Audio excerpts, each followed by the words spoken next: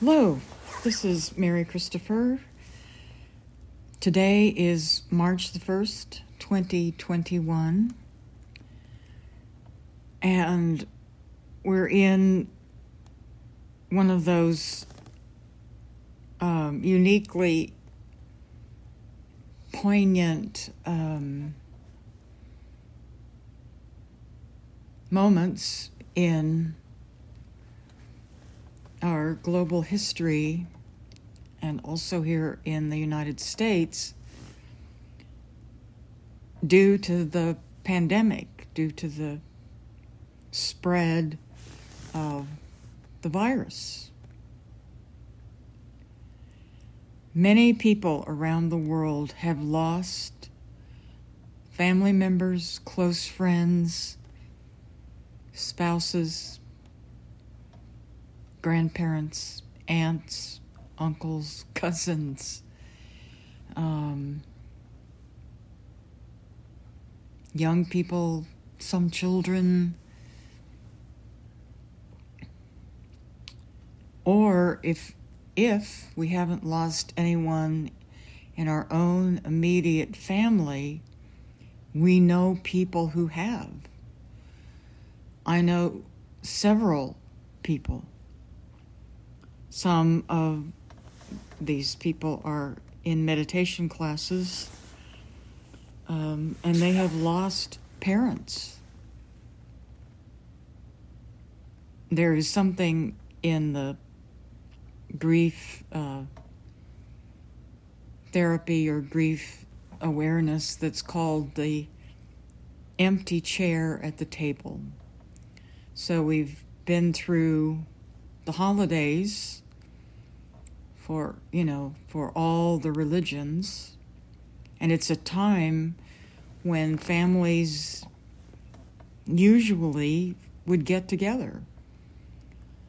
This year, during the winter holidays, some families did get together, some families got together on the internet, some families did not get together but checked in with each other, and some families had an empty chair, either in their physical, social, personal gathering or on Zoom or otherwise. And this means that so many people around the globe, around the world, are dealing with grief and sorrow and loss. Unexpected in many cases, even though a parent or a relative was older, oftentimes we don't expect that they will leave us, that they will die, that they will pass on in any particular year. But that has happened. My point is that many people now are grieving and missing members of their family.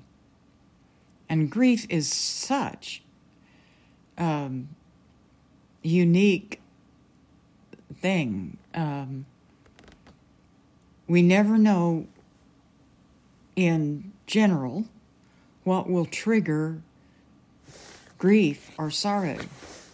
I remember several years after my mother passed on, there was a particular scent. I don't even know if it was a fragrance, but it was a very particular scent.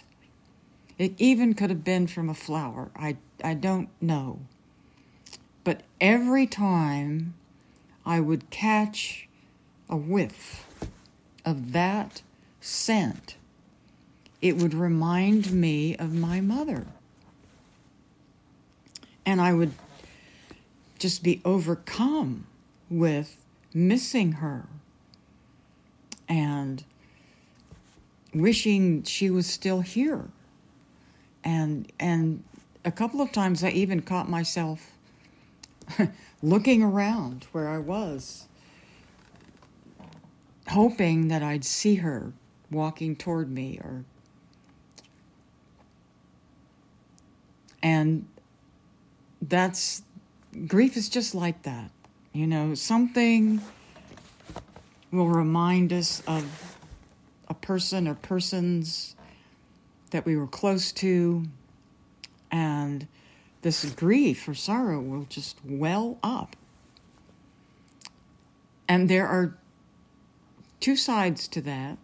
One is that the people that we grieve the most deeply are usually the people that we felt a deep love, a deep affection, a deep connection to. And having relationships like that, those relationships are incredible blessings.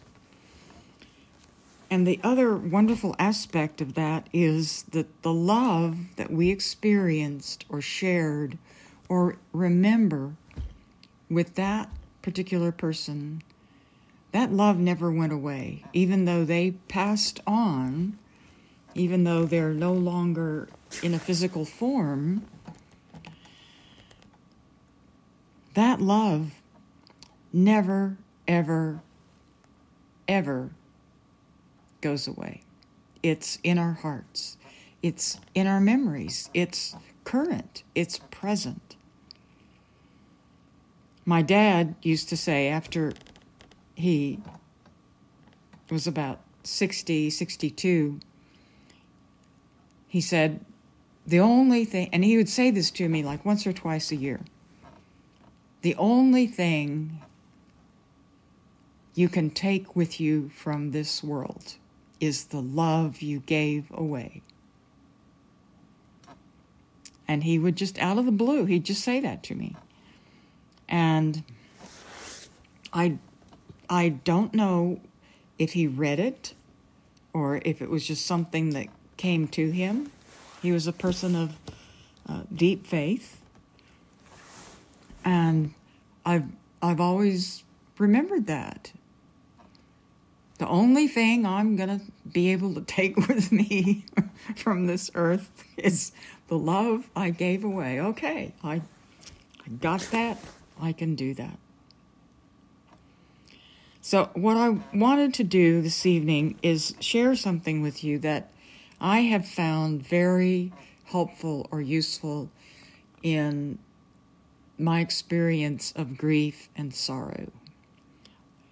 I have not lost any family members or really close friends with COVID, but I have a number of very close friends who have lost people. And I have shared this with them, this particular reading. It's a verse, and they have used it and really liked it. So I thought this might be a good time to share it in a podcast, because we are having to acknowledge that more than 500,000 people in the United States have died as a result of the virus. And that is just here in this country. It's not in the rest. It doesn't count that. Even does not count the number of people worldwide who have passed on due to the virus. And some of the people who have passed on are healthcare workers who were actively working with people suffering with the virus. So that says something right there. So this little verse or passage is from one of my favorite books. It's the Celtic Daily Prayer book.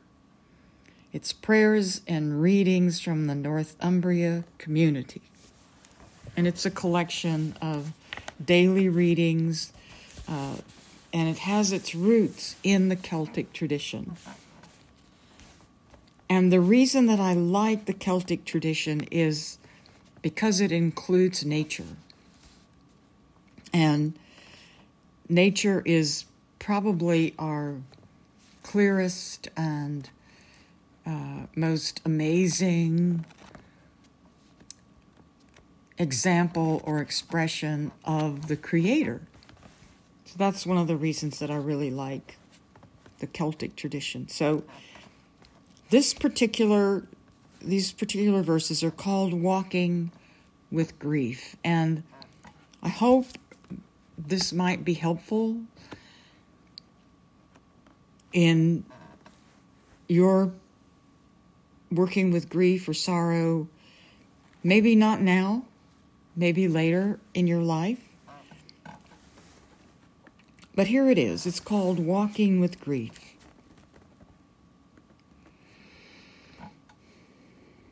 Do not hurry as you walk with grief.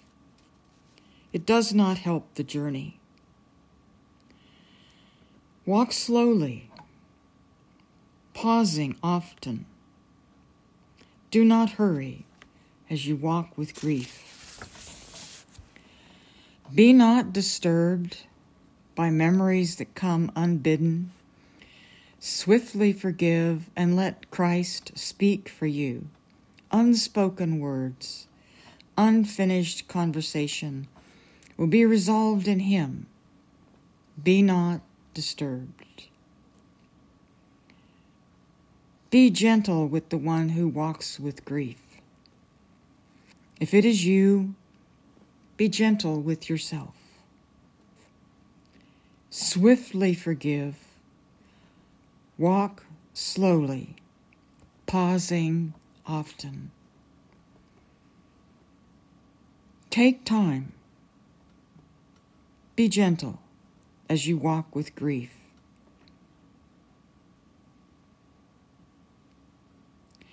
Come now, live in us. Let us stay in you, since if we be all in you, we cannot be far from one another, though some may be in heaven and some upon earth.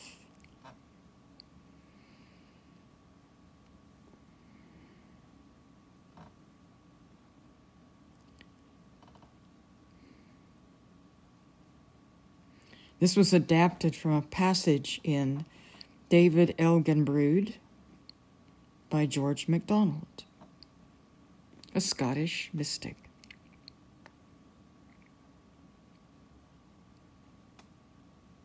I hope this is comforting or helpful or useful.